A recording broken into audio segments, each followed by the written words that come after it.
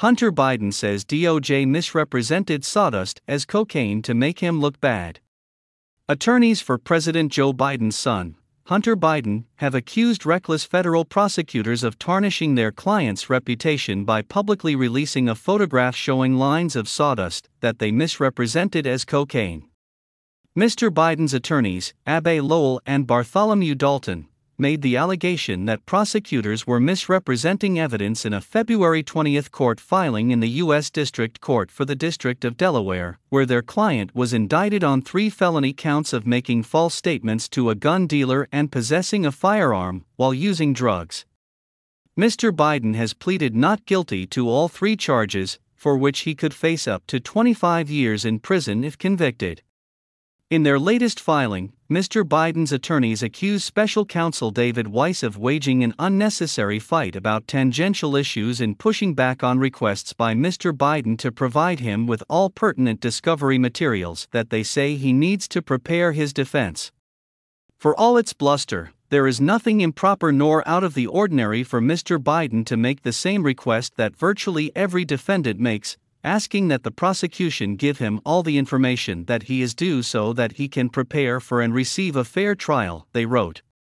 Mr. Weiss said in a February 13 filing that his office had already provided Mr. Biden with over 1.2 million pages of documents and that he has either failed to review them or has misrepresented what prosecutors have provided. Hyperbolic and sensational claim.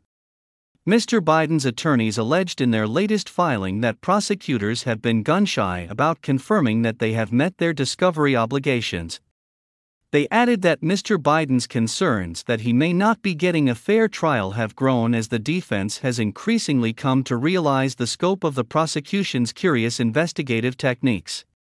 One example of these curious techniques that Mr. Biden's lawyers cite is the prosecution's alleged heavy reliance on a brown leather pouch that prosecutors allege belonged to Mr. Biden and that contained cocaine residue. Police obtained the pouch from a garbage scavenger who pulled it from a public trash can. The prosecution treats this evidence as its smoking gun, but if that were so, it is dumbfounding that the prosecution waited 5 years before testing it for narcotics, Messrs. Dalton and Lowell wrote in the filing. Another example they gave was a photograph that Mr. Weiss included as an exhibit attached to a public February 13 court filing that he claimed was one of multiple photographs of videos apparent cocaine, crack cocaine, and drug paraphernalia. The photograph shows 3 lines of yellow dust arranged on a carpenter's table saw workbench that look like lines of cocaine, but that Mr. Biden's attorneys say aren't. The defense attorneys said the picture was sent to Mr. Biden by his psychiatrist, who they say told him they were lines of sawdust sent to me by a master carpenter who was a coke addict. The message and the photograph were meant to convey that Mr. Biden, too, could overcome any addiction, the defense attorneys wrote, while alleging that the misrepresentation of the sawdust as cocaine is another example that amplifies why Mr. Biden and the court cannot take the prosecution's assertions at face value. The prosecution was reckless in making such a hyperbolic and sensational claim in a public filing, which it surely realized would prejudice Mr. Biden in the public eye, the defense attorneys wrote. Mistaking sawdust for cocaine sounds more like a storyline from one of the 1980s Police Academy comedies than what should be expected in a high-profile prosecution by the U.S. Department of Justice, they contended. Mr. Lowell told some media outlets that the defense team's latest motion shows that Mr. Weiss has gone to extreme lengths to bring charges against Mr. Biden that wouldn't have been brought against someone else. He called for the case to be dismissed. A spokesperson for Mr. Weiss's office said that the special counsel had no comment on the allegations. Smirnoff allegations. In seeking to cast doubt on the prosecution's conduct in the case, Mr. Biden's attorneys also alleged that allegations made against Mr. Biden by an FBI informant who's been charged with providing the Bureau with false information about their client also tainted the investigation.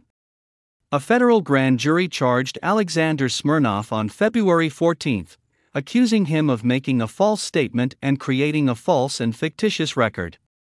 Mr. Smirnoff told the FBI in 2020 that the Ukrainian energy company Burisma Holdings hired Mr. Biden to protect the company, through his dad, from all kinds of problems, and that Burisma gave $5 million to each of the Bidens.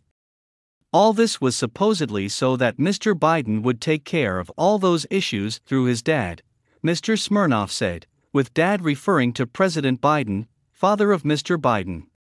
These revelations, however, turned out to be fabrications, according to the indictment.